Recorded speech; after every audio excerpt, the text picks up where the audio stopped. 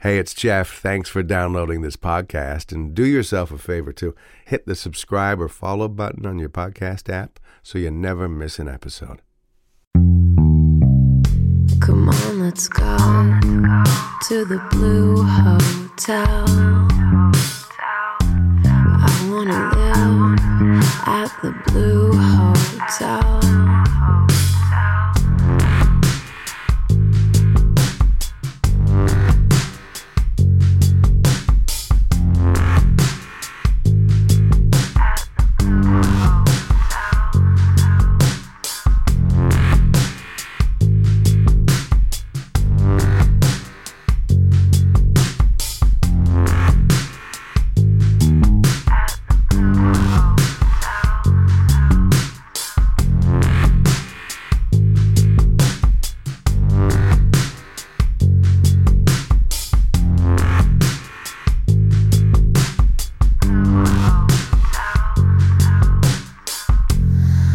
Welcome to the Blue Hotel, the podcast with the open mind, and welcome to episode 6.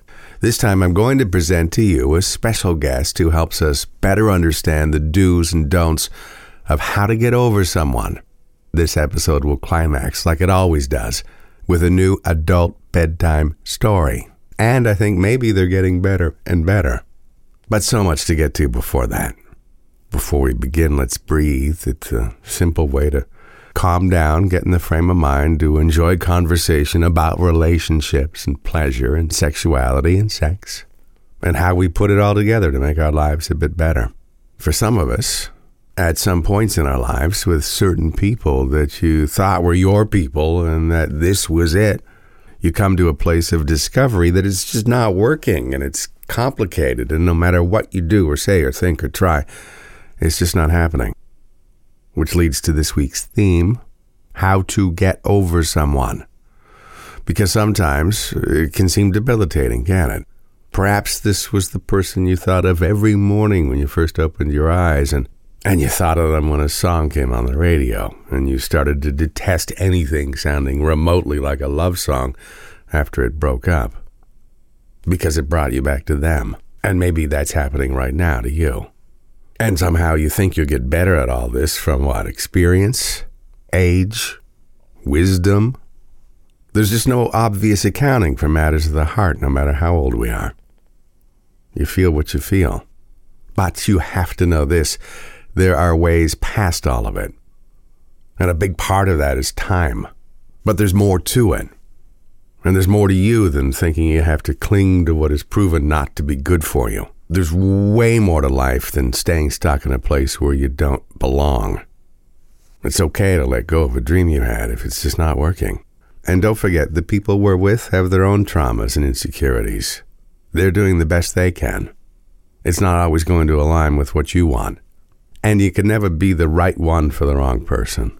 And this, when things seem to have fallen apart, they may actually be falling into place. Now let's get some more perspective by bringing in today's guest. I did a ride at the Blue Hotel. We did it right at the Blue Hotel.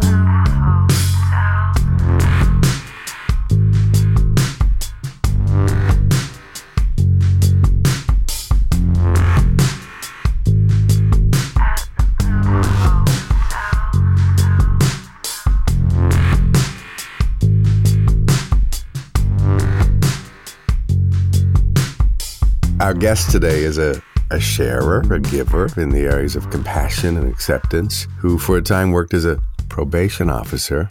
She not only helped transform thousands of lives in that role, she would coach and mentor colleagues too, and educate people in need of help with addictions and relationships and self-care. She helps to empower highly sensitive people. She is well-versed in things like trauma bonds, boundaries, masculine and feminine energies. Not only that, she's a dancer, a hell of a good dancer, a DJ. This is a surprise to me, a former CFL cheerleader, a mom, bit of a rock star in the grand sense of that word. Welcome to our special guest this time, an expert in human behavior with an understanding of how people change. You know, they say people don't change. They actually do. She's the CEO and founder of Free to Be You, Fraya Mortensen. How are you? Hello. Thanks for that I'm glad you. introduction and listening to myself there. They say you can only, sort of connect the dots in reverse, and you've got a lot of dots to connect in your life. For a younger person, you've done a lot, wouldn't you say? Oh, gosh. And it's not stopping anytime soon. Let's keep it up. Good. Yeah. Where am I speaking to you from? Where are you at? The Hammer, Hamilton. Where did you grow up, Fraya? Here, born and raised. Have you traveled a lot in your life? Oh, not as much as I would like to. But lately, my travel spot, 2 of them. In the last year, I've been to 2 or 3 times already. Costa Rica and California. Well, that's 2 very different places. Tell me, start with whichever you prefer. Costa Rica is just this dreamy, soul-filling energy with the green and the vibrancy and it holds me and it loves me and it comforts me and I feel like I'm just at home. And now why California? Why not? And let me tell you this. When I was 14, I got my first job and I saved up and bought a return ticket on American Airlines for $200 to Los Angeles. I needed to see Hollywood at 14, and I've been back, many times. It was sort of that place. It was highly intriguing because of the movies and music. What drew you there in particular?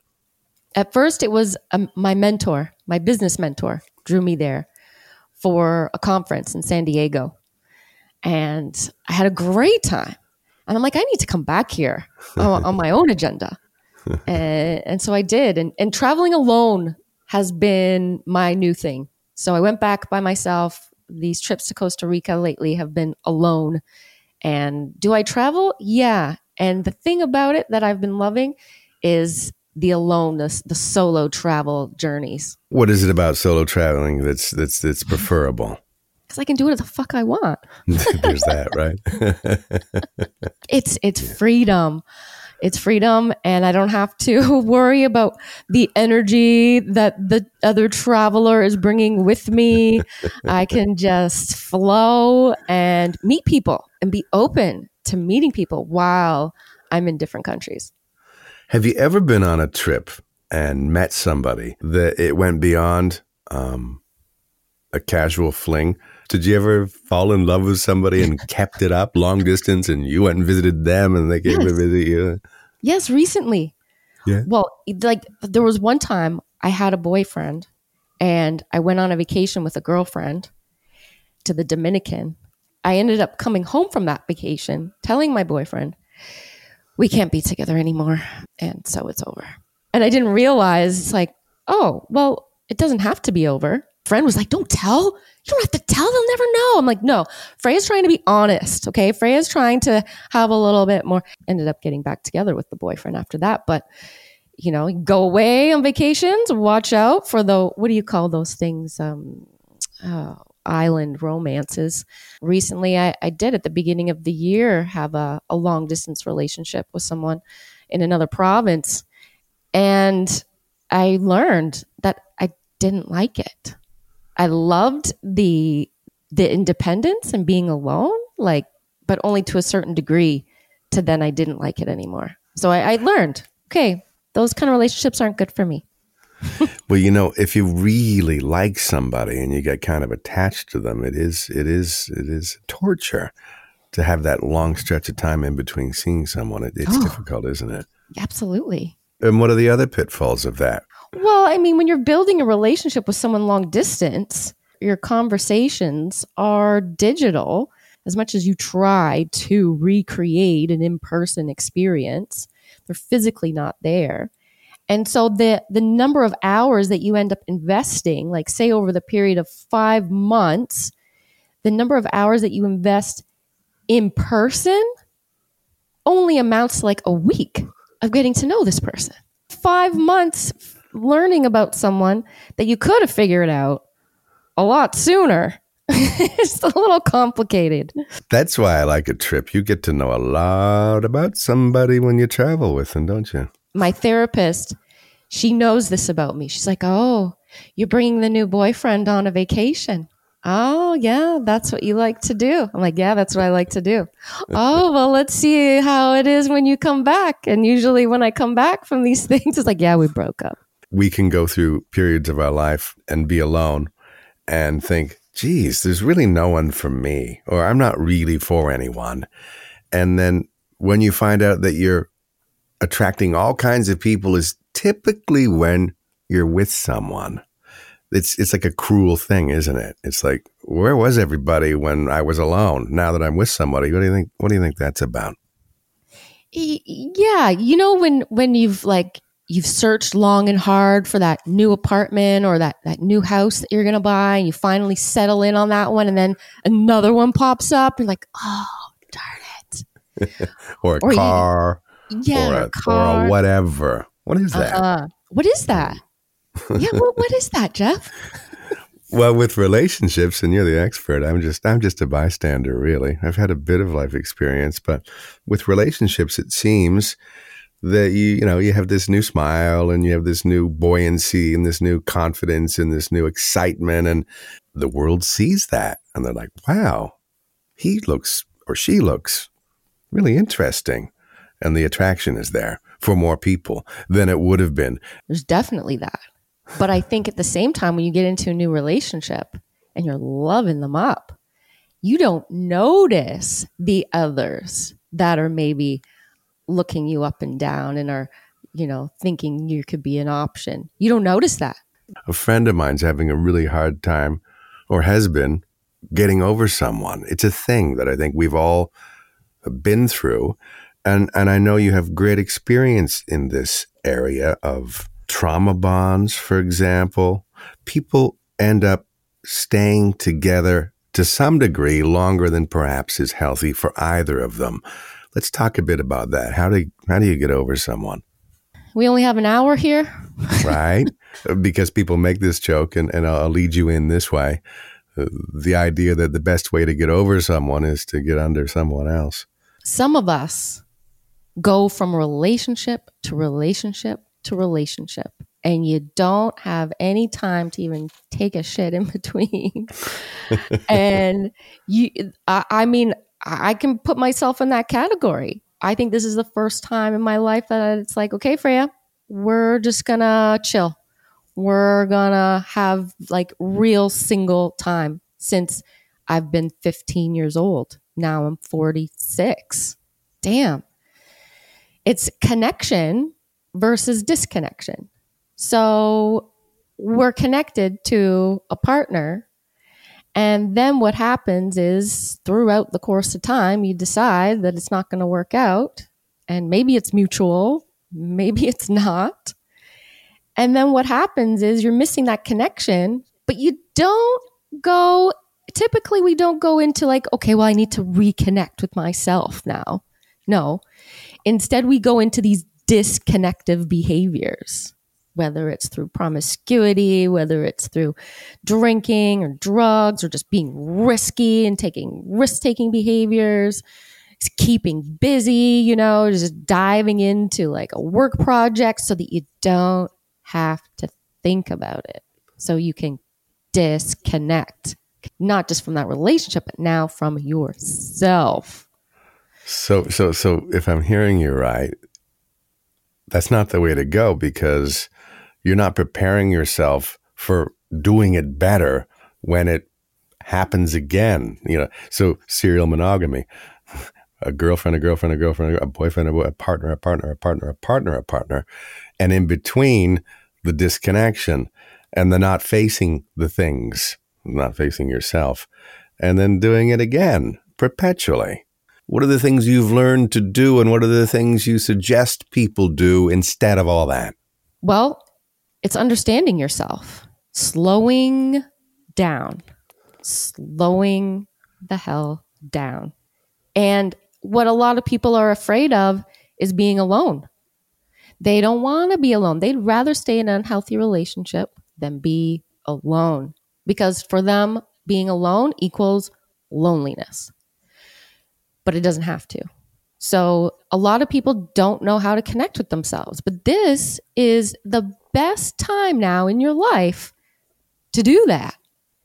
Go take yourself on a date. What do you like to do? What books do you want to read? What things do you want to do that you've never done before? Start to emerge. Start to crawl out of that hole that you were stuck in of a relationship so you can find yourself and what it is you really like and what it is you really want and what it is you really need. Let me play devil's advocate with that one, because someone's listening and saying, no, I still had my friends. I still had my gig. I still did my hobbies. I still did things alone. We didn't merge to the extent that we were attached at the hip and didn't do our solo things anymore. I just miss being a couple. I miss the sex. I miss the companionship. I miss sitting on the couch together watching TV. I miss the partner to eat dinner with. And I didn't get rid of all that stuff. But they still rush into a next relationship because they miss it so much. What do you say to those people? Well, just have a little compassion. Just have a little bit of understanding and normalize your experience. Like, okay, yeah, I miss them. And that's okay. Yeah, I miss having that connection. And that's part of it. That's part of experiencing pain, right? It's okay to experience pain. Let's sit in it for a while. I like what you said about slowing it down because, well, in a world where online dating is the number one way people meet, the second, by the way, is still, restaurants and bars. But if you're an online dater, and I'm not, by the way, but if you are, it's kind of a habit because, you got your Instagram and your TikTok and your Facebook and your Twitter and your Tinder and your Bumble and whatever they are. And it's kind of a habit. So you go on, as I understand it. And you're always kind of on. You're always kind of in the game. So you don't really slow it down and you don't really excuse yourself from the table. You kind of just stay in it. And I guess it seems you don't stop to learn and really take a look at what you want. You end up, as Carlin Costa said in a previous episode, you end up settling because it's kind of what you're used to doing. Yeah. This person's giving me some attention. And those are the times when you do settle. Yeah. That's when you're at that highest risk of settling, when you're vulnerable with those emotions that you don't want to feel and you don't want to sit with for a little while. You want to cover them up, get someone else to replace the last one. How many people do you think these days, a percentage, I guess, are in this place where they really believe in the idea of monogamy and one-on-one love, and that they just haven't found that person yet to do it till the end of time? Because you know how we always see posts where there's couples that are like, I want to grow old with you. And I always think, God, that's beautiful. And I always think, it seems unrealistic. And I hope they make it. To me, it just seems like a tall order to have someone be all those things we want, a partner, a lover, someone to plan with and share with and have a family with and get along with and do vacations with. And there's so many things there, right? Live with. It sounds like a very tall order. It sounds unrealistic. Am I crazy? You can't expect to have a partner who is everything for you. That's way too overwhelming on the partner. And that's why people are not successful in relationships, because there's way too much emphasis that you need to be everything for me. And there was an Instagram post that I saw recently. I can't remember who did this video. It was like a reel that was saying, hey, you can't expect everyone to be all this. You can't expect them to have the same interests as you and the same political views and vote the same and all of this. And there were people in the comments who were saying, I disagree. I think that is very important, something that I need to have. Not everyone can be it all. And we're looking to people outside of ourselves to meet our own needs when that's our responsibility. Or hire a professional. Hey, yeah, I've never met a therapist or a psychologist or a psychiatrist who didn't have a therapist or a psychiatrist or a psychologist. We all kind of need that guiding light. Sometimes I found, and tell me what your experience is, where I would go to a psychologist and they only listened. They very rarely talked. And at one point, 12 sessions in with one who I did respect and got a lot out of, when I asked this, I said, can you play a little bit more of a role of a coach, a mentor? Can you say more? Can you give me some direction? And I know that you want me to find my own answers because, that's the work. But give me a little bit of light here. Don't just be a questioner. Have you found that, at any point in seeking therapy? Yeah, there's been some times when I've had, sessions with my therapist, and months later, I'm like realizing something on my own. And I'm like, why didn't she tell me this? This was so obvious. Why couldn't she have told me this months ago? Why did she just let me sit there and talk about it without this awareness? I would really love some feedback. I know you're supposed to come to it on your own. No, I think that's crap. Throw me a bone. Yeah, there's that. Let's talk specifically about, because I know you do great courses in a variety of things with a variety of people, but you brought up, and now I'm kind of obsessed by it because we've all done it. Trauma bonds. What does that look like? Oh, it's horrible. It can start with our parents. It can start with a parent who idealizes us, who puts us up on a pedestal, who shows us off, who's so proud and of everything and of that we do. It makes us feel so loved, and it's just like, oh, the oxytocin is just beautiful. The serotonin, all those feel-good hormones from the idealization. Until it comes to the next stage, which is this devaluation from the other side, is invalidating your feelings all of a sudden. And you're not who you were put up on this pedestal to be anymore. The things that they loved about you, now they're criticizing you for it. It's not good enough anymore. And then this last phase, they have these 3 phases traditionally of a trauma bond, which is the idealization, which holds a lot of love bombs. The devaluation, which is kind of a gaslighting effect. And then the discarding, which is, maybe it could be silent treatment. Maybe it could be, just making you feel like they're going to leave. You don't see them for a while. And it makes you feel like something's wrong with you, and it leaves you craving that initial love bomb stage again. And this is a cycle. It goes around and around until you feel like you're just on eggshells. And a lot of times we attract these same partners as we experienced with our parents. Not always, but for people who may have some low self-esteem, or they may not even realize it, they can get trapped into this manipulative cycle of abuse. As you say that, I was doing an inventory while listening to you very closely, because I did that. As I've mentioned on this podcast before, the idealization of someone is the worst, because that's the first of the 3 points you mentioned, which ends in discarding. And I've done so much of that in my life in relationships, and I've corrected it finally. But the idealization is, putting someone on a pedestal unnecessarily, unrealistically, because no one could ever live up to what you've decided that they are. You've decided that they're perfect for you. Because why? Because they look great in their photograph, because they walk nice, because they have a great ass, because they seem funny and smart. So you're taking all these wonderful things and you're making them about those things specifically, and not allowing for the idea that they're more than that. And you're not going to know what they are more than that until you've spent some time. A friend of mine, I want you to weigh in on this about time.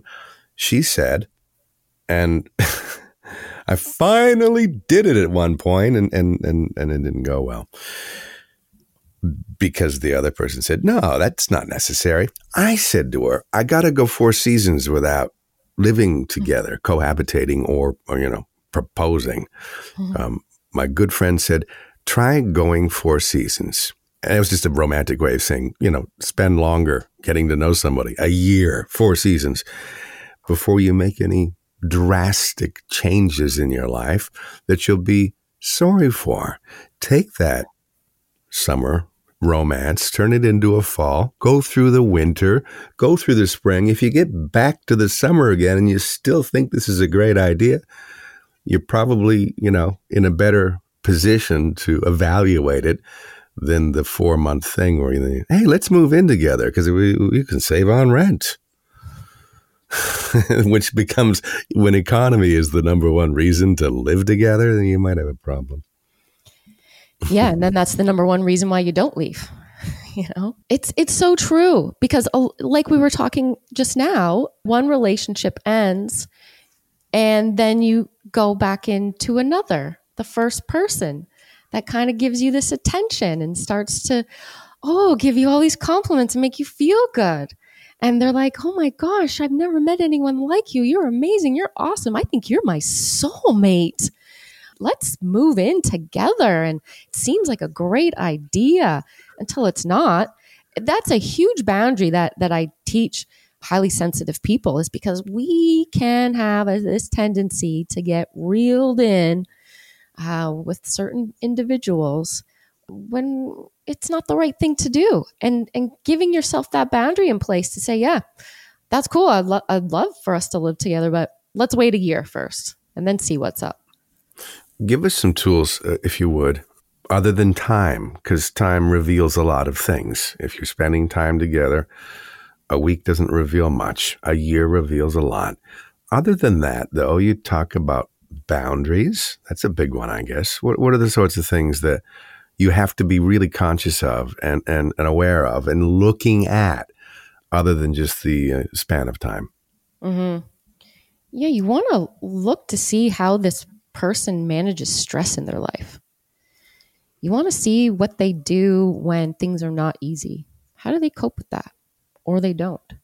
Do they turn to substances a lot? What's their reliance on that? What sort of healthy coping skills do they have in place? Because this is the whole thing too, is we can't be everything to everyone, nor can they be to us. So I can be operating over here from a very interdependent way while the other person isn't. And so looking at taking time to really see how they operate. How do they manage their money? How do they spend their money? What's going on with our intimacy? Are they only intimate with me when we've been drinking? What's that like? Are we communicating about sex and what we like to do together? That's the other thing too. Like if someone has just met you and over the course of time, they're telling you in the first week that they love you. No, you don't. I mean, relationships are our best teachers. And so we have to look at them. There's things for me to be learning right now. This is a learning period. That first year is all about learning. It's all about me asking myself, do I really like them? Do I? That idea of being in love with the idea that someone really seems to accept and love and admire and want you. Is it patience or impatience? Our parents and their parents and their parents, would save up, pre-credit cards and eventually maybe get that new house or that new car or that new stove or that new thing. And then, it got easier for us because the world got easier. It really did. I mean, Christ, when we had to clear the land and there was no electricity, there was, you were so busy working and surviving. That was everything. But now, everything's kind of easier if your mental health is stable and you have a job and blah, blah, blah. So I'm not taking for granted that people aren't suffering. And then there's this, we expect everything to be easy. So we expect not to have this period of mourning, understanding, awareness, regrowth, healing, and eventually maybe another great relationship if we work hard at it. We want it tomorrow. That one ended Thursday. I need to get laid next Sunday. And I need to have a dinner partner. Like there's a thing about patience that I think a lot of us are lacking, present company included. I don't think it's gotten easier. I disagree. I think it's gotten a lot harder. There's way too much pressure and demand for how we're supposed to be in society now. This unattainable way of living. I mean, I'm lucky enough now to be self-employed and be an entrepreneur, so I'm my own boss. But most workplaces, they don't care about your mental health. They care about production and productivity, and capitalism is just really running rampant. Well, certainly in the corporate world, that's a big thing because bottom line is the bottom line. But there's a lot of family business and mom and pop shops, as it were, that do treat their people well. When I say easy, though, back in the day when most of your day was about survival, Yeah. there wasn't as much focus on me and my relationship, was there? No, we weren't talking about compatibility. We weren't talking about sitting down and talking about feelings. And life wasn't complex back then. And now we have so much information being thrown at us left, right, and center about, oh, did you know that this is not healthy when you do this and when you do that? Nope, that's wrong too. Oh, you thought you were in a good relationship? No, actually, it's very bad for you, this relationship you're in. I mean, it's like, it's too much. Which is ironic because it's what you and I both do now. Yeah. With this podcast and with your teachings. I But know. I think we can focus and boil it down to the awareness in yourself. If you wake up in the morning feeling anxious in a relationship, or if you go to bed at night feeling the same way, the gut thing, the intuition, if it doesn't feel right, maybe it's not. How important is that? How important is being in touch with your gut? It's absolutely everything. Tuning in to yourself and giving yourself what you need and trusting yourself versus living in fear, anxiety. That's the disconnection. When you've lost that trust in yourself, you're going to be more susceptible to what other people want to tell you who you are and what you need to be doing or should be feeling. And I love the expression that I forget who said it originally, but I always loved it. Youth is wasted on the young, because we gather these, eventually we gather these tools and this wisdom and this understanding and this experience. And then we're suddenly 60 and like, hey, I've sort of figured a lot of it out. All those mistakes I made in my 20s, 30s, 40s, 50s, I'm kind of like, I got it going on now. And then, of course, you're like, but I'm not as healthy. I'm not as good looking.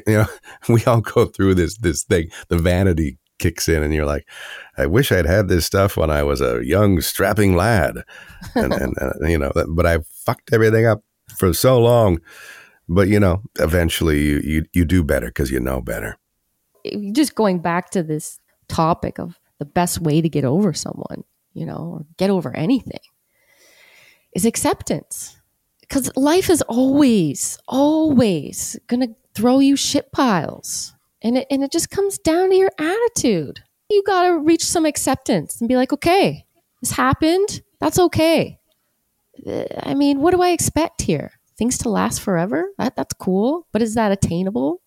And if I deny myself that truth, then I'm going to stay stuck in the shit pile forever, thinking that all of a sudden something great's going to, well, sometimes great things do grow out of shit piles. I mean, Mushrooms. Accepting what happened and being able to move on from it rather than wallowing in it and thinking you got to somehow fix it and get it back. Accepting that it's run its course. Accepting that here I am now. One woman comes to mind that I've been working with and has been in a relationship for quite some time with this person. And it kind of represents a trauma bond. And there's so much effort going in. And the thought process that she holds, if I just give him what he needs and what he wants, and I satisfy his needs, then he'll satisfy mine. Denying her own, waiting for him to show up one day. It's going to happen. Maybe today's the day. Maybe if I just be quiet and I don't say anything. She had to get to that realization that no, he's never going to show up. I have to accept that this is an unrealistic belief that I've been carrying around.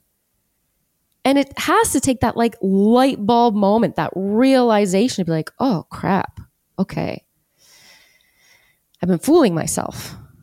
It's time to move on. And that's really hard. It's really hard to accept that.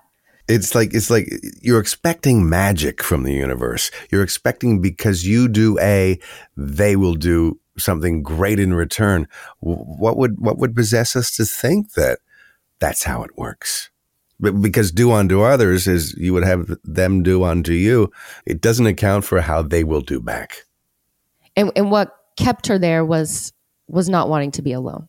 That 12 months, that 4 seasons I talked about, to me, on the other end of it, when it's over, it seems that that's not a bad amount of time, too, when you've been in something really serious and really long term that was really devastating when it ended.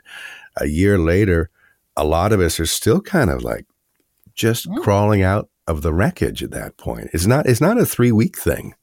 No, because we gaslight ourselves. We're like, oh, maybe if I had only done this. Oh, if I had done this differently. Oh, it would have been, or if I had known that or known this. And then we go into the past and we stay stuck in the past. And that's that depressed state. And sometimes we stay really stuck to the point where it's like you're just frozen. And you meet some people who've had a really bad breakup. They're really stuck in that past of regret and maybe even some resentment and self-doubt. And they just can't pull themselves out of it. That's a big one, now that you've mentioned it, resentment. Because here's what happens often. Somehow you reconcile with this person you think you can't live without, and somehow they think enough that way too that they're willing to try. And you don't think you're going to carry all this resentment, and you don't think it's going to rise to the surface, but unless you've dealt with it, unless you've accepted what's happened to you by them and them the same, the resentment's going to pop up, and it's going to come out in ugly ways, and it's going to be the demise ultimately of the relationship if you haven't really dealt with it and accepted that things happened and moved on from those things and gotten better at being in a relationship with somebody. Resentment's a killer, isn't it? Yeah, resentment is anger.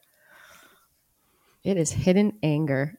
It'll eat you up. It'll manifest itself in your body as some illness. Yeah, that's what Laura Desiree talked about, in the first episode, that your body will react to, emotions unexpressed, resentments unexpressed, anger bottled up. It has to go somewhere, doesn't it? It either comes out in yelling and screaming, or it comes out in sickness. Mm-hmm. Yeah. Dr. Joe Dispenza talks about emotions as energy in motion.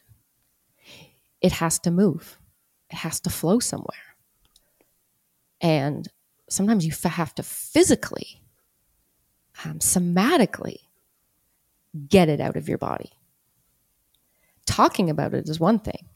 Sometimes talking about it just feeds it because you're not talking about it how it needs to be talked about. And so that's why some people will go and hit the gym or, go for a run or just dance it out or jam it out, or whatever it needs to do, like that therapy to release those stuck emotions that are building and building and building. And while you got that shit stuck in you, there's no room for the love, for the joy, for the happiness to come in. There's no room because you got all the other junk that's just laying there, dormant, stuck. And yeah, there's really only so much room, not only in a day, but in a mind and in a heart, if you're stuck with a lot of negativity, to have room left to be positive and to get into something. One of the things that I've talked about here is that fall in love with your ears. Fall in love by listening to the person. Like you mentioned earlier, we talked about how, do I really like this person? How can you find that out? Okay, let's some givens. The assumptions are I'm attracted to them physically. The assumptions are we are pretty good at making love.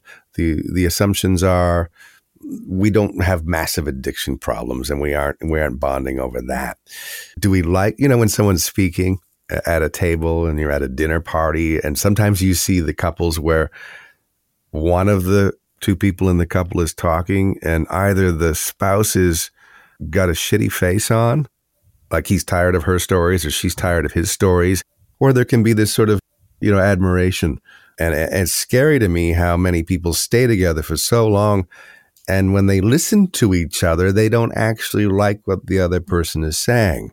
Mhm. So it's a huge thing to me to admire and respect. I mean, you can't all the time agree and love everything your partner says, but more often than not, I think that's got to be the case. You can't be building resentment because you don't even like their thoughts, their opinions, and the way they speak. Oh, and it's so multi-layered, I think. I want equal admiration. When I see you, do you just light up the room? Are you my favorite person? Or or recognizing, oh, I've got this resentment. Why is that? And maybe why that is because I have unrealistic expectations for who I want you to be. Maybe this whole time I've been waiting for you to change into something that you're never going to change into. And now here I am disappointed in you for not showing up as how I wanted you to be. Showing up how I imagined you could show up. How come you're not doing it? Oh, that was my imagination. Stupid me. Yeah, stupid you. And well, that goes back to the settling. Sometimes we decide that, yes, this is what I want. Yes, this is good. Yes, this is the person I want to be with, live with, have a child with. Friend of mine last night, we were going to have a jam, and I was like trying to expand the jam. So we had 3 or 4 guys playing guitars, and, it was fun. And I said, hey, come, we need a bass player. And he's like, you know what? I really want to. We have to do it soon, but I just want to stay home with my doll and have a couple of drinks. And they've been married 15 years. He calls it, old 50s style doll. And I loved it because 2 kids, a lot of years together, a lot of changes, a lot of challenges. There's been health issues. And still he has this admiration that he'd rather be at home with her and have a couple of drinks and reconnect. And that's beautiful. It does happen. Yes. Oh, it absolutely does. And we need to hear more about that, right? Because those people aren't talking so much because, well, there's no problem. What do we got to talk about? We hear people's relationship woes way more than we hear about their wins. And maybe if we infiltrated the sound system with more of these relationship wins, that's going to be way more powerful and inspiring than talking about what's not working. Let's talk about what is working instead, and let's get more of that. I like that. It's a great idea. Well, there's the Blue Hotel hotline that anybody that wants to go to bluehotelpodcast.com and click on the microphone and tell us a win. Tell us a good story. Tell us a challenge. Tell us whatever you want to tell us about your thing. It can be done anonymously, or you can say, hey, it's Jim, and here's what I love about my wife, or whatever. So give us your stuff and we'll play them back soon. Everyone's been a little bit, I have to admit, and I didn't want to push it too hard, but everybody's been a little bit apprehensive to share. But you can re-record it as many times as you like, and we're very kind. We're never going to laugh or play a message that you didn't want aired. We're just here to try to help you navigate your life a bit better and have more enjoyment and less stress, because we need more fun. We need more harmony, don't we? Let's talk about boundaries. Let's talk about 2 or 3 key boundaries in all of this getting to know someone that you think would be great takeaways today for anyone listening. First is the time boundary. So when you first meet someone, you don't want to give up the time that you have for yourself, for your hobbies, for your friends, for your family, as much as you're soaking up this new person and you want to spend so much time with them. Hold yourself back. How's that slowing it down? It's okay. If they want to be with you, they'll be with you. You don't need to be so anxious that if you don't spend time with them or you don't say yes to this weekend, that they're going to dump you. And if they do, well, good for them. Wasn't meant to be anyway. So it's that time and them respecting your time. The other boundary is of that physical boundary and testing the waters of what is important for you that you need physically in your relationship. Do you want to hold hands, but they don't, and they won't come around to that? Do you love public displays of affection, but they don't, and they won't come around to that, and they told you that's not going to happen. And that's okay. We all have our preferences, and some of us will bend and adopt a new, preference for a partner that we want to do that for. But that's really important in the beginning. Don't sacrifice what your needs are physically, sexually, for someone else's. It's an indication of incompatibility in that area. And the other one is an emotional boundary. Making sure that you are not taking on their problems. Because you might meet someone at a certain time in their life when they're going through a lot of turmoil or stress. Maybe they've just gotten divorced. Like, you need to recognize that this person needs some emotional healing before they're going to be ready to enter a relationship. And so you have to make sure that you're not taking on their problems as your own, and that they are not someone who takes on your problems as their own. And they always want to fix you, and they always want to problem solve and jump in and all of that. No, there needs to be a boundary there, because that allows us for interdependence versus something called codependency, that we want to make sure this is not happening. So there's my top 3. I love that. Thank you. Now, let's talk about energy. You've talked extensively and know a lot about this, and I know very little about it. Feminine versus masculine energy. There's the natural state of these things, and there's what I understand to be the wounded state of each of these things. Tell us more. Oh, yes. Imagine the yin and the yang. These two pieces that need to exist together in a balanced way. And I mean, for men, well, I'm masculine. I'm a man. This is me. Look at me. I'm very masculine. Do I cry? No, I don't cry. Do I show my emotions? No, I don't show my emotions.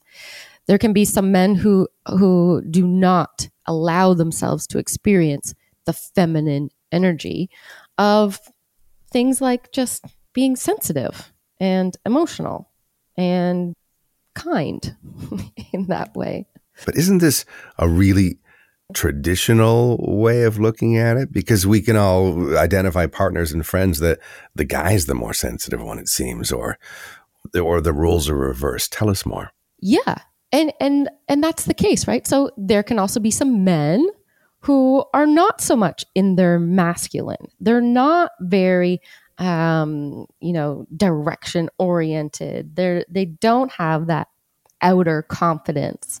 And instead they're operating maybe from some power and control instead to cover that up, which is a wounded masculine state. And same thing for women. Sometimes women are, and through this whole women's liberation, we've really struggled to understand where our energy needs to be flowing. And for women, we might be in a critical of ourselves. We may be confrontational.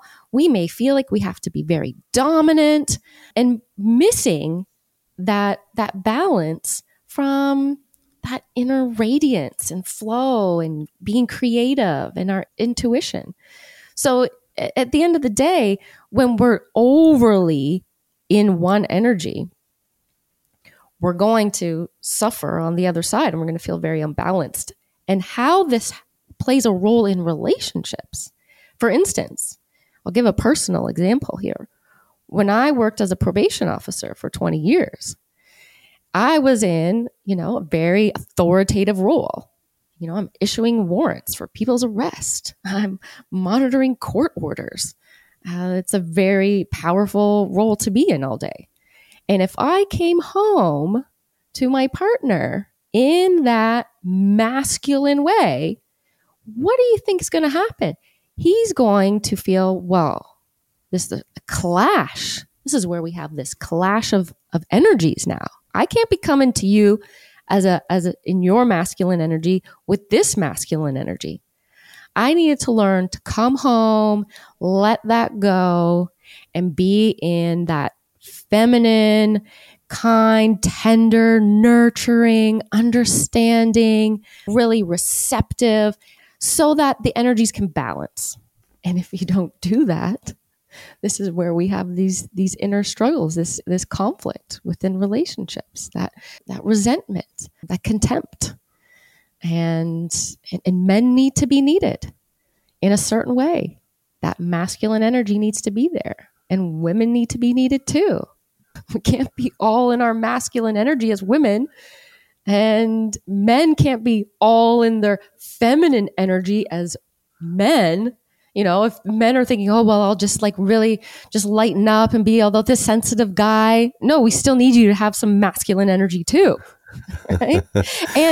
And for women, we need to balance them, because as a woman, I don't want to just be all in my feminine energy. I also want to bring some power. When you bring in the many layers that occupy LGBTQ and the conversations around gender, that makes all of this a whole lot more layered, in depth, complicated, complex. Yep.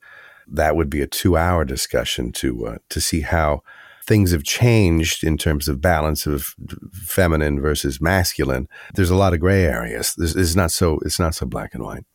And this is what I mean is I think that with the emergence and acceptance of, you know, bisexuality and transgender and that the whole LGBTQ is allowing and honoring and accepting that we are both this masculine and feminine energy, and we don't need to define by one. And by accepting that we are both, then it opens us up to being more receptive of same-sex partnerships, for example. But you see that even in same-sex partnerships, that one needs to be, you know, who's the bottom and who's the top. This needs to be defined. You know, it's nice when people say they're versatile because they're open to whatever works best in the relationship, not only to do with sex, but to do with how we're going to get along and avoid power struggles that are debilitating. Mm-hmm. It's all very interesting. Yeah, and especially with the feminine energy, right? Like sometimes maybe the feminine wants to come with a little bit more dominance, and maybe they shut that part down with themselves. Maybe they don't feel like they're allowed to. No, that's not part of my identity, but it's about really discovering yourself. And I think the older we get, the more we discover how these two energies play a role in our life and where we've been depriving ourselves of certain energies because of what society tells us we can't be because it relates to your gender, means this energy is you. It allows you to become more just non-conventional, more open to everything. Don't define me by my gender. Don't define me by my sexuality. I am everything that I want to be. And that's hopefully going to be like a new, you know, I would love for that to just be a new kind of some sort of, I don't know, let's see where all of this, our sexual energies kind of bring us. As you say those things, define me by the way I treat others and treat myself. Do I respect myself? Do I respect the people that I come into contact with? Certainly important with children and family and friends and lovers. Do I operate from a place of kindness, or do I operate from a place of anxiety and fear and resentment? And you know fairly quickly, maybe not 12 months, but maybe not 2 weeks, somewhere in between, how people operate if you spend enough time and you listen, not only to them, but to the way you feel and the way your body either rejects the way they are or feels at peace with the way they are. That's kind of back to the, how do you feel at bedtime when you're in a partnership? How do you feel in the morning when you wake up? Do you feel peace? Are you already excited about seeing them at the end of the day? Or are you dreading it? Yeah. Because what am I repressing in myself? You know, a partner is going to allow you to explore all of this energy. You're going to get to try it all on. You're going to get to see how it fits and how it feels.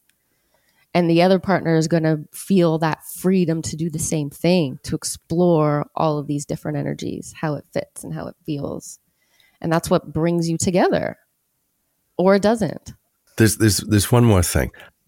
It's important, I think, to define success. So you're getting into a project or you're a business or you're getting into a relationship.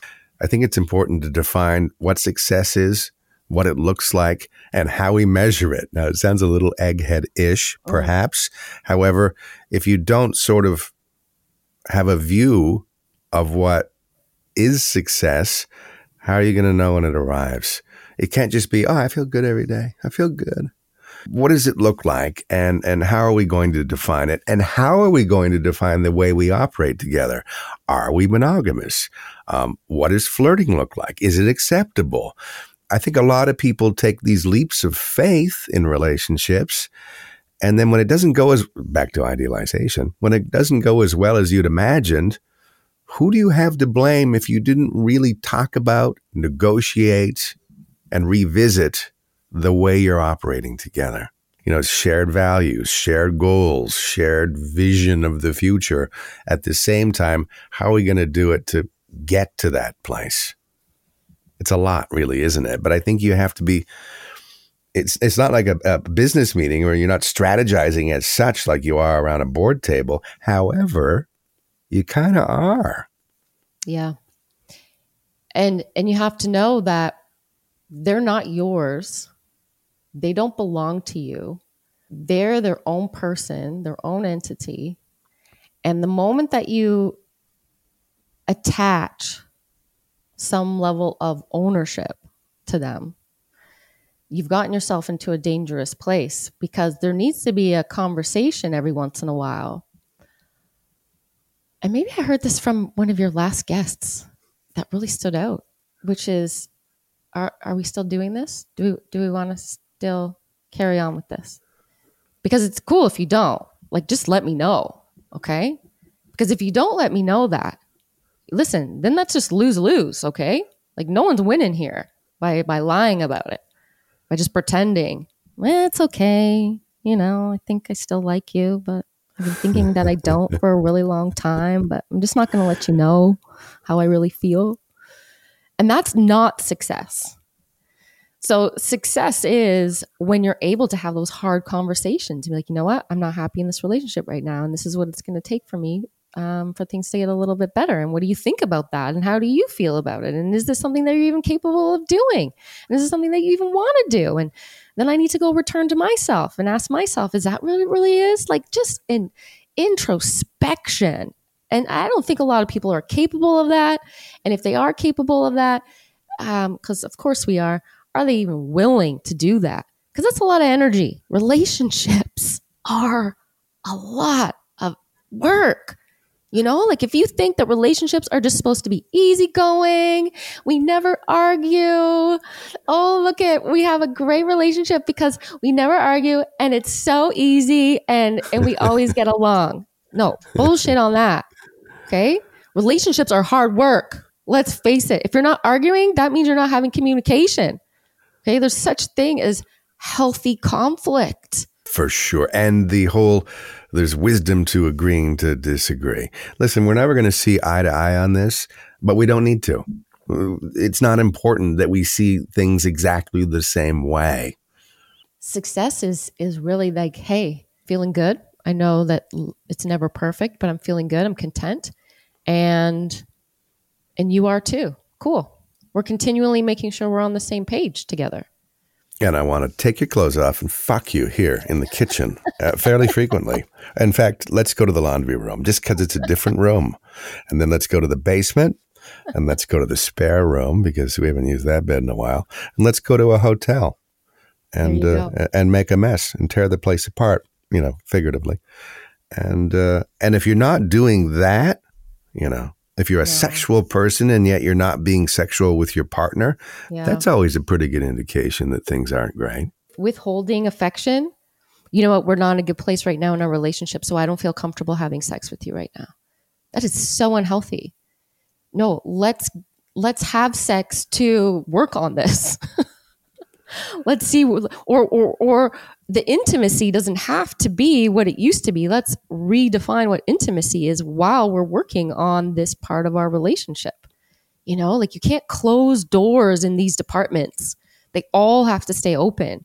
And they might look different when you go in there for the meantime, but you can't close them, because that's when you breed contempt in the relationship. It's not gonna go well. I'm so glad you said that, because that's so common. When things are better, when you're treating me better, well, let's face it though, if something's physically abusive or highly verbally abusive, you can see why there's a barrier and a wall and doors are shut. But Yeah. failing that, if it's just like, we're not getting along, I don't want to fuck you. You pissed me off today. Yeah. Yeah. Yeah, sometimes relieving that pressure, maybe you do need to get, the pair of you, maybe you do need to get fucked. Maybe you'll laugh when you're done and go, why were we fighting? That was really stupid. Maybe you'll see things a little more clearly. Well, or maybe it's just, let's just lay in bed and gaze in each other's eyes for a little while. Right. And just lay in some silence, holding hands. Reconnect. We obviously need to reconnect. I've talked about that in a previous episode, or maybe it was a conversation I had with a friend the other night, the idea that there are some couples who never are intimate. And when I say intimate, I'm defining that this time as sex, which is a type of intimacy as we know, but they aren't able to do it unless they're drinking, unless they're intoxicated or stoned or both. Yeah. And to me, I really think, maybe from experience and from anecdotal information from friends, there's nothing closer between two people than the ability to look into someone's eyes, make love to them without any substances, without any, just being kind of completely naked mentally and physically, and being together. Because if you get into the habit of always, making love at the end of the day after you've had a few drinks, are you really connecting, or are you connecting in a different plane that's not really you? Yeah. Yeah. I mean, it's all good. If you don't do that with your partner, have that unadulterated, full on, natural high fucking, you don't really know each other. No. Yeah, it's a huge part of having a healthy relationship, having that healthy level of intimacy. And you can't always gauge, oh, well, we have great sex. Okay, well, that might be all it is. And sometimes people are just staying in the relationship for the great sex. Have you done that where you're like, this is really good sex, I'm going to stay longer, but there's a shelf life, isn't there? Yeah, it's just ripping out your soul by doing that, because you're compromising yourself, Well, whatever, to each their own. But then, like, the lack of sex is also not an indication that it's a bad relationship. Every other department going well, but then the sex sucks. Okay. And different ages and different phases of our life, things take on greater importance or lesser importance, depending and on your health, and mentally and physically, but certainly age. Although, people are surprised when they hear about seniors, people in their 65 plus, 75, 85, still having great moments of intimacy and sexual satisfaction together. Yeah. It's not uncommon, is it? No, and just redefine what that is, right? Because I think you have a certain image of what good sex is supposed to be, and if you're not getting that, then I didn't orgasm, so it wasn't a good sex, or he didn't come, so I guess it wasn't good sex. But it doesn't have to be that. Like, just remove the word sex and just replace it with intimacy, and that's what we're really after. That's when you're defining success in a relationship. There's a lot of these categories that we have to go in and redefine, because I think sometimes we're holding people to standards that are unattainable, unrealistic. Oh, you're the perfect person to ask, I think. A friend of mine worked in the criminal system, and you being a probation officer, and you dealing with people with addictions, and you helping to transform lives out of that world into something more healthy. He said, addiction is really just the opposite of connection. You're disconnected. Tell me about that, your understanding of that. Yeah, that's huge. I've talked about that a bunch. And I think that's from Dr. Gabor Mate. I think he was the one who talks and coined that. The addiction is the opposite of connection. And it's disconnecting from yourself. So there's all these things that you do to disconnect from yourself, because to really face yourself is overwhelming, is unbearable. I can't. And those two biggest ones that go together, getting drunk and having sex, materialism, overspending, showering people with gifts, is really holding back from true connection. And so a lot of people form relationships within those disconnected behaviors. And then they wonder why they're not doing so well afterwards. And we're not demonizing any of the things in and of themselves, like having a couple drinks, smoking dope, No. or having sex, or doing this, or doing that. It's when there's heavy reliance on these things is the only way we're doing them. Yes. And it goes back to something you always talk about when I tune into you on social media. Balance. Balance is so important at every level, isn't it? Balance, just being in alignment with yourself, being in a conscious state of awareness. Am I disconnecting? And sometimes we do. And sometimes we need to disconnect. That's okay. But am I also equally connecting with myself and tuning in and validating my emotions and my feelings? And am I spending time with people who also do that for me? Because let's face it, it's nice to have people validate you. And work-life balance and just balance within your own thoughts. Am I always just thinking about the what ifs instead of the why nots? Balance is key, and it's super hard to maintain. But I always say to my clients, listen, if you're experiencing anxiety and if you're someone who's highly anxious, it's a sign that you've gone out of alignment with yourself. You've gone out of balance. It's your body's way and your mental way of letting you know, hey, you need to get some boundaries in place for how you choose to talk to yourself, who you choose to spend time with, how you're spending your time, and where you're spending your time. You speak to a lot of people about the challenges they have, and you help them with them. What's the easiest, best, greatest way to get in touch with you and find out more about what you do offer? Yeah, you can go to FrayaMortensen.com. And on social media, I'm Empathic Coach on Instagram and TikTok. Are you on TikTok yet, Jeff? I did start up an account, and they're always bothering me to use it. I have Twitter, Facebook. I have 3 Instagram accounts. Blue Hotel Podcast takes a lot of time, and Wildwood's Blue Studio and Jeff Woods Radio. I'm kind of TikTok's the place to be. Is that it? I love it. Sabrina B, who was on episode 2, who is After Sex Ed on Instagram. Yeah, she's like you, hundreds of thousands of TikTok followers, and she's pretty prolific at it as you are. I don't know, what is there a downside to it? To TikTok? Yeah. Not that I know of. Well, maybe just wasting your time, getting sucked into the TikTok abyss, and you're Is it more entertainment than anything, or what? What do you get from it? There's realness over there. There's real people, real talk. Their algorithm is unbeatable. It's like people are spying on you. The stuff that you're going to hear about on there.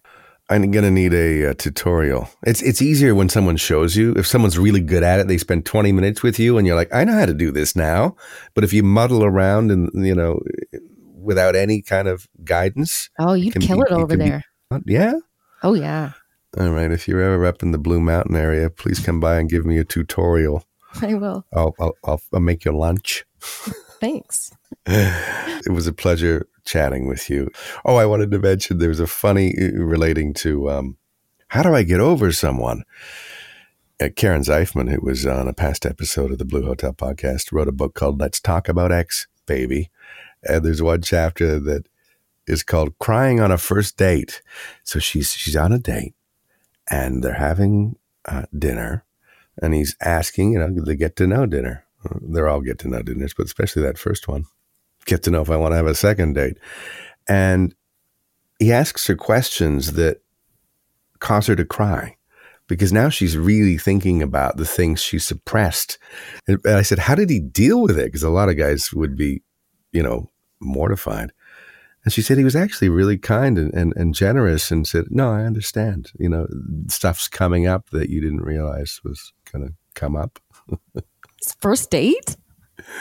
It was the first date. Well, tears. I don't know that she was sobbing hysterically, but tears did come. They dated for another week or 2, and then that was the end of that. How was that? Oh, man, I don't like being interrogated on a first date. Okay. Speaking of going on dates and how much you reveal, how quickly, again, balance. Let's say you're a woman or a man that's bi, but you're not having sex on the first date necessarily. So let's say you're not. or the second, or even the third, let's say you're going to wait till the fourth, when does that conversation need to happen? How much do you reveal and when? I don't think it's relevant. If I'm going to have sex with you, I'm going to have sex with you. Do I have to tell you that I also like to have sex with women too? Oh, you don't like that I like to have sex with women. Oh, okay. You only like to have sex with women who have sex with men, not with women. I guess that is a good values sort of beliefs, judgments, territory that would be revealed. That's where it brings it to for me. Otherwise, I don't think that it's something that I would be like, oh, by the way, I also like to sleep with women too. Are you okay with that? When do I reveal all of myself to the person that I want to get closer to? Third person language, like, if you dated someone and they were bi, what would you think? Have you ever had that experience? Have you ever dated someone who was bi and you just say it like in a way that's like curious, like, oh, and then you get the response from them. Oh, why are you like, wow, I was just asking, That's it. That's the workaround. Just get in the feel. Thank you. Okay. Some real world advice from Fraya Mortensen. It's been a pleasure. I'm so glad you came on here. Are you going to dance this weekend? Oh, you never know. I was dancing earlier today. And you were a cheerleader. What team? The Ticats? That's right. The T-Cats. Oski wee wee. Oski wawa. Oh dear, I don't know what that means. Oh, it's the Tiger Cat cheer. Oski wee wee. Oski wawa. Holy Mackinac. Tigers. Eat 'em raw. Oh, wow. Do they still do that? Yeah, man. Oh, it's huge. Really? You haven't been to a Ticats game, I guess, ever. No. Football? Fun times, though. I bet. Yeah, well. Just go up there in the box and watch it on the screen and have some drinks and chat with a lot of people. That's the best part about going to games, is talking to the people. Did you ever date someone in the organization? Oh, come on. Seriously. I don't You're exposing me now. There's a no fraternizing rule. Okay. There was a very strict no fraternizing rule. You know what they say about rules. Yeah. Did we follow them? No. To be continued. Yeah, lots of stories there. That's a whole nother story. That's a whole nother show right there. It's a whole new podcast. Oh, man. Fraya Mortensen, everyone. I did a ride at the Blue Hotel. We did it right at the Blue Hotel.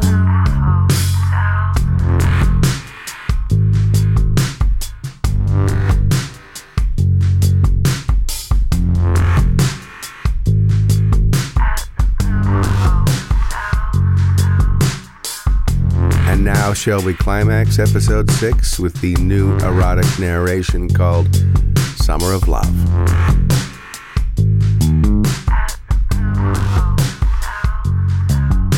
I don't know about you, but it seems people are saying, you do you, a lot lately. How many among us get to the essence of their true spirit and soul and put themselves out into the world bare of the masks they may have created in the name of conformity? Not conforming takes courage. I've said it before, and it bears repeating. There's value in getting back to the innocence and the openness of that kid you may have long ago left behind. A chance to try things you want to try. Open up to the possibilities not bound by expectation, and revel in the expression of what makes you burn. Sometimes it's a matter of realignment, getting to the essence of who you are. And sometimes it's in the stillness of remembering what you had and what you lost. The act of getting back to you, doing you. And it comes with questions. What do you desire? In career, in relationships, in intimacy, in sex. Sometimes when things get too familiar, they become devoid of the erotic. A dulling of the senses. One thing's for sure, people need to give partners time to miss them. Distance breeds desire. Nights apart. Date nights, role-playing. There's lots of ways to keep the fires burning. But sometimes in life it can get completely away from you to the point that it's not coming back. And the answer dwells outside of the lines, in the shadows, where nothing's known and everything's new. All you have is a blank canvas and your instincts. And passion and desire can only be realized within the intrigue of the completely unfamiliar. Of course, there's danger in that, and discomfort, and growth, and fire. Danny had given up many of her freedoms for conformity, and for family, and for a partner who was everything until he wasn't. They'd had a good run, as they say. Over time, though, he'd become a much better golfer than a lover. She didn't lay all the blame with him. Of course, it takes two. And what had happened was less important than what would happen. Once Danny traded in all that was known for a realm where nothing was.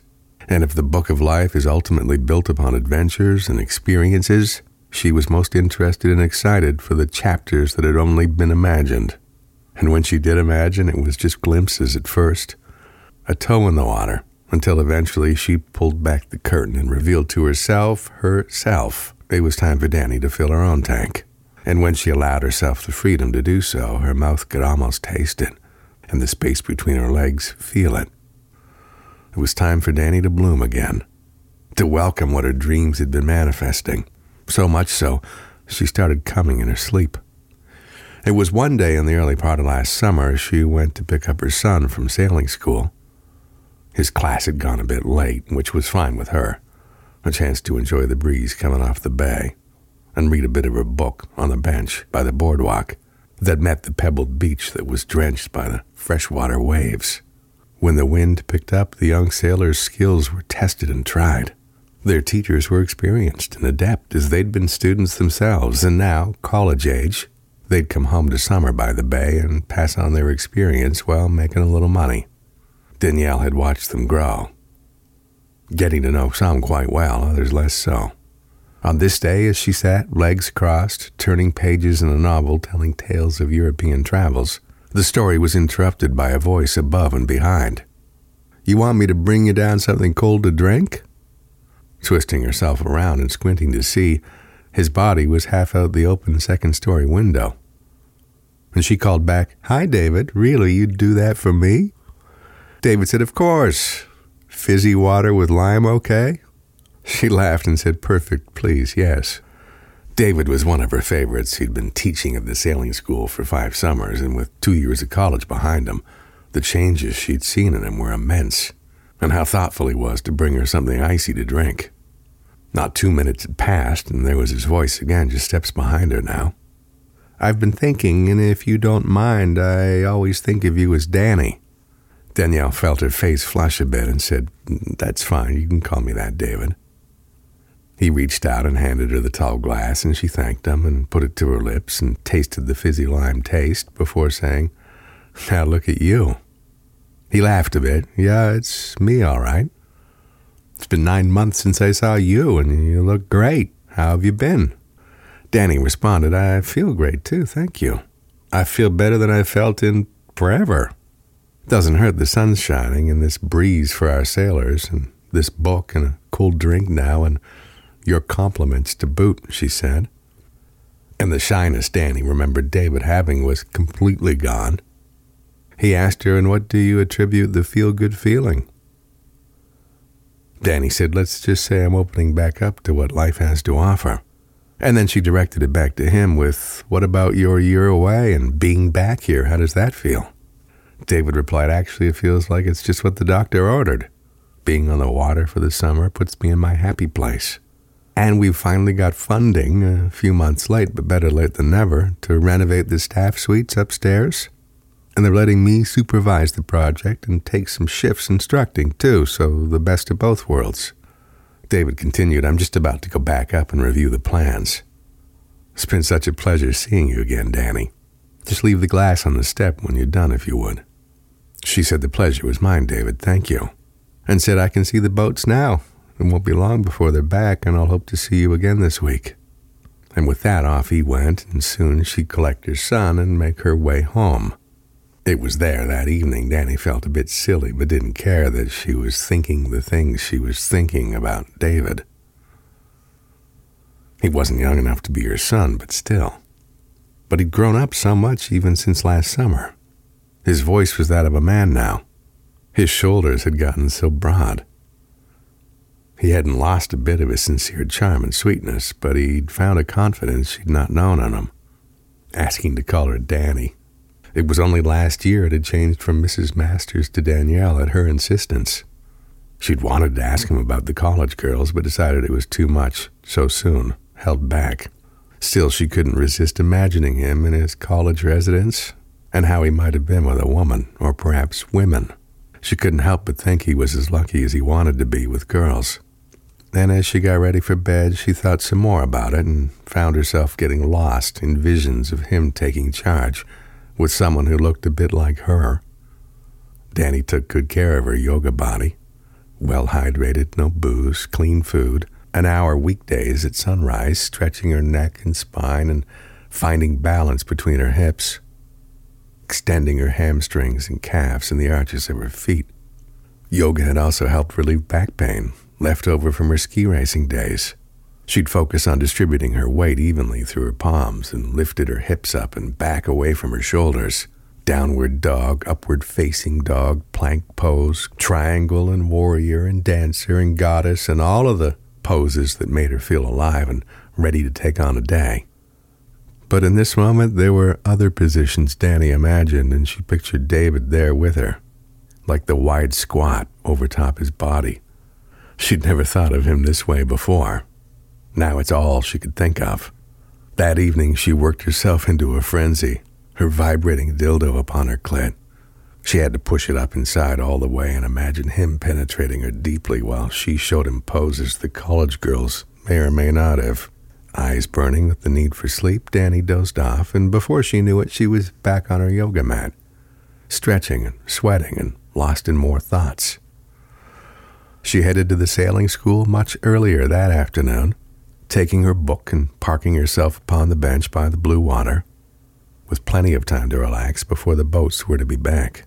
Danny wasn't the only one thinking about tomorrow last night.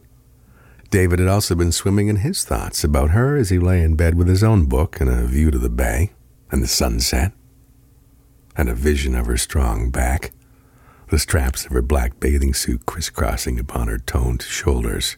He found Danny to be a rare combination of highly fit and incredibly feminine. Fragile she was not. Her shoulders were broader than most women, and from the second-story window, the sight of her had made him stiff.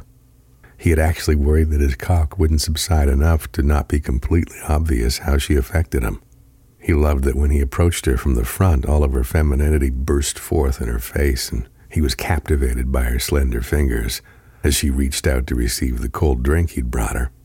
And more than anything, admittedly, it was a three-way tie for his attention between her back, that gave way to a bubble butt, and her smile and her full breasts. They were real, and they were really nice.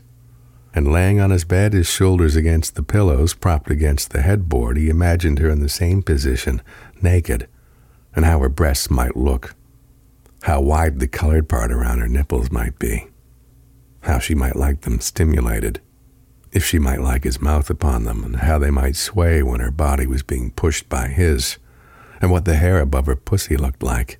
Was it waxed away and completely smooth, or was it a pretty tuft, landing strip style, or a classic triangle maybe?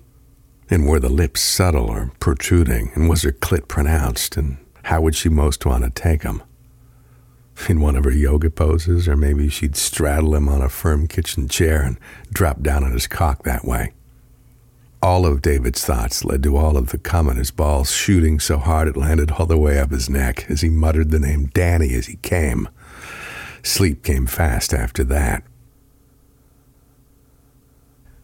Now it was the new day, and Danny was on the bench reading, semi-focused, and David popping in and out of her thoughts. He was upstairs, semi-focused on the planning of the reno of the staff suites at the sailing school, and semi-erect with thoughts of Danny. And as working isn't always about burying your head in emails and paperwork, he was immersed in his thinking time as he wandered over to the window overlooking the bay, surprised to see Danny by the water so early this day. Instead of yelling down to her this time, he threw on his swimsuit, grabbed a towel, and headed down to say hello. About 15 feet from the bench, the breeze of the bay brought straight to David the smell of Danny's perfume. It smelled like he wasn't quite sure what, but he liked it. "Hi, Danny," he said as he came up from behind. "David, I might have just been thinking about you." He replied, I was definitely thinking about you. Now I have to ask, your perfume, it's nice, tell me. Danny said, oh, you'll love this. Let me look up the description I found after I discovered it and bought it last month. She searched it up and started reading to him. Gypsy water is for those who prefer to wear their boyfriend's jeans, t-shirts, and sweaters, and are always nursing the desire for a tiny, delicate tattoo somewhere. They laughed together at that, and she continued. The scent is woody and musky with smoky flower petals. And if that's not enough, it's also, quote, like a vintage leather jacket that goes with everything and molds to your body, super elegant but not uptight. They laughed some more, and he said, now I really like it. It kind of describes you. Danny said, you think? David replied, super elegant but not uptight. That's exactly you. But the smoky flower petals bit? Now that's hot. She was about to say, come sit, but he beat her to it, and they were now side by side. You can come in now if you like for a proper sniff, she said to him. So he did, and said, whoa, smoky petals. She pressed, how about woody and musky? David said woody for sure, and grinned as he did. So, David, tell me about the heartbreaking you did all year at college. David smiled and said, actually, no, a couple of hearts got beating fast. They were both quiet for a moment. It was Danny who broke the silence in sharing how she'd read a piece in the Atlantic about millennials and how things had changed since she was that age, how students fell into 3 groups. Roughly 1/3 were the abstainers who opted out of the hookup culture entirely. A little more than 1/3 were the dabblers who hooked up sometimes. Less than 1/4 were the enthusiasts who looked forward to hooking up, and the remainder were in long-term relationships. She said to David, so where do you fall into all this? He said, you can call me an enthusiast. Danny's grin broke into a proper wide smile. He loved her mouth, and he loved what she had on today, too. A black bikini. The material had texture to it and looked a bit wet without being so. Her breasts made him weak. Her bikini bottoms were the likes of which nothing he'd seen before. One string clung to the top of her hips and circled her waist, holding up 2 black, shiny, wet-looking panels that were narrow, covering a bit of her butt, but barely. The kind of bathing suit that would make young boys and old folks gasp. And for David, it made him as hard as he'd been last night imagining her next to him. And now she was. Come for a swim, she said. They headed along the pebbled beach to the bay and walked out together for a while before it was deep enough. And then they went all the way in and up to their necks and both dove under and swam out a bit, and it got deeper, and they tread water a bit before moving closer to shore, to where they could stand. Danny said to David, it is good for me that you're single now. And so am I for the first time in forever. David said, how long was forever? Danny said, well, you know, my son's 13. I was married a year before he arrived, so 14 years since I've been with anybody but my ex. At least physically. But my head was out of that game the last few years, so it feels like even longer. And how did you cope with that? Responded David. Danny said, kept busy as one does with career and a kid. You keep your head down with work and yoga, and you clean and cook and read and sleep and repeat, and suddenly you're 39. David smiled and said, your body's 29, so you're actually barely older than me. Danny said, what's 7 years anyway? Then David said what he'd been thinking. I can tell you this, Danny. That bathing suit is ridiculously hot. And the only way it could be hotter is upstairs on my kitchen floor. How things between them had escalated, they both realized. To say that Danny was ready for something new was the understatement of the century. She'd already climbed up and down his body in her mind, felt his chest press against hers and his lips and his tongue, and she'd already yanked on his dark mane of curly hair, pushing his head where she needed it to be, and she'd stroked his cock and sucked on it too. She'd already been fucked good and hard by David, if only in her thoughts. Now she was realizing not only could she do it for real, she had time. 90 minutes on the clock before she had to be fully clothed and composed enough to meet her son after his sailing class had finished. "Who's upstairs right now?" she asked David. David said everyone's out. They didn't even bother to towel off before taking their bodies dripping from the bay up the stairs and into his suite. And David said to Danny, "Let's go get under some warm water first," and he led her into the bathroom where a rain shower head hung from the ceiling, and he turned it on. Then he peeled off her bottoms and she pulled off her top, and then pulled down his suit, and they were naked and hugging and under falling water, and they kissed. And he didn't realize at first, but those were tears falling from her eyes too as she let go emotionally, in the relief of having something she was not permitted to have for too long. Happy tears, with this young man of passion, with a beautiful soul and a cock that rose against her stomach. And she was going a bit out of her mind, realizing that they were actually doing this, and he was the hottest thing she'd ever seen. And she could actually have him inside of not only her mind, but wherever he wanted to go now. The hot water had warmed up their bodies. David lathered her back as he pulled her into him and circled the cheeks of her ass with his soapy palms and bent his knees and let his hands run all the way down the backs of her legs and gripped her ankles for a second and ran his hands slowly back up the front of them, then over her tummy and onto her breasts, lathering some more and circling her nipples. Then he put his hands lightly around her neck and kissed her forehead and eyebrows and eyes and nose and cheeks and mouth. And then he let the water run over, rinsing her breasts before taking each one in his mouth and lightly sucking, and then gripping with mouth and hand for a while. And then their mouths met again, and they found themselves thinking, what's next? David shut the water off and started toweling Danny's body dry, and then his own. And then he said, "Come with me." And he led her to the kitchen, and he pulled a hard chair from the table and positioned it in the middle of the room, and sat her in it, naked but warm, smiling. And he walked toward the hall and opened the closet and came back with a black bar about 2 inches thick, maybe 30 inches wide. It had an eye hook in the middle on the top with a length of chain, and 2 more eye hooks, one on each end, and hanging from each were black leather cuffs. And he took the chain and he reached it above his head and he connected it to the hook that was buried into one of the beams, below which Danny was perched naked on the chair. Her eyes were big now. This was something new. David was full of surprises. "Stand up, Danny," he said firmly, and took her left hand and raised it above her head and wrapped the leather cuff around her wrist and coaxed the leather strap through the stainless steel buckle and secured it snugly. And he took her right hand and did the same with it. And now she was stretched toward the ceiling.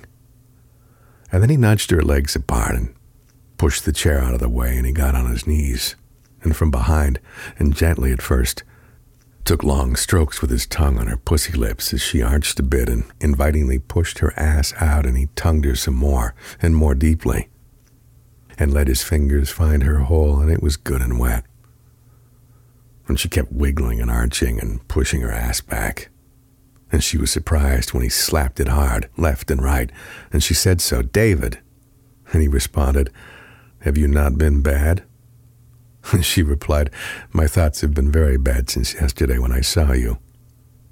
Badder than you can imagine." And he slapped it again, and she said, "Harder." And he spanked her cheeks harder until they were red and tingling, and Danny said, "How lucky are we that we get to do this?" The sting of his ass smacks and the tension of her arms outstretched above her head and his tongue upon her cunt had almost made her forget where she was or who she was. And just then David reached up and held her restrained wrists in each of his hands and pushed his chest against her, his cock pushing against her ass, and the warmth of his breath and mouth covered her neck. And then he wrapped his right arm around her right side so that his hand could grip her left breast. And with his left hand, he guided the hardness between his legs up and into her wetness. And the chain swayed with the movement of their arms. She'd never been taken like this, with cuffs and a chain and such passion and intention. And he pumped her, and the pace was slow but even, and she felt strangely as if she was on the verge of coming the whole time. but didn't want to because it felt better to vibrate just below the threshold, to hover as they were on this plateau of ecstasy. Danny had actually almost forgotten how much she loved to fuck. The journey continued with pumping and fingering and his mouth upon her neck, and she turned her head and parted her lips wide, inviting his tongue onto hers, twisting and tasting, and their mouths together were as wet and as wild as his cock felt diving in and out of her. And then he slowed it right down and said, "I need you to ride it." And he reached up and adjusted the chain so that the bar hung that much lower. And David pulled the chair over and sat upon it, facing Danny. And he said, "Spread." And she did, so she was able to straddle him. And the chain was the perfect length now for her to drop her body onto his cock. Her arms fully outstretched again. As they worked together, Danny pulled herself up while David's hands lifted from under her ass. Together they bounced her body up and down good and hard. And while she bounced, he devoured her breasts, and her whimpers became moans that were escalating in volume. And then he stared her in the eye as he drove her on and off of him. And he held his stare, and he resumed kissing her neck and tongued her mouth. And then he wanted her to feel the pressure of release, and so gripping her ass cheeks, he ground her pelvis onto his. No longer stroking in and out, but keeping his cock fully inserted and circling and grinding until her neck and chest reddened in color, and the veins at her temples and in her neck swelled, and the grinding and the circling continued until she began to announce the arrival of her orgasm by announcing his name in a scream that you could have heard across the bay. And the only thing louder was the sound that David gave out immediately after as he filled her whole with a load that shot into her like a gun, a love gun. And they held each other close on the chair in the kitchen for a while as his cum ran from inside of her and onto the seat. The summer of love had just begun. Come on, let's go to the Blue Hotel. Please take me back to the Blue Hotel.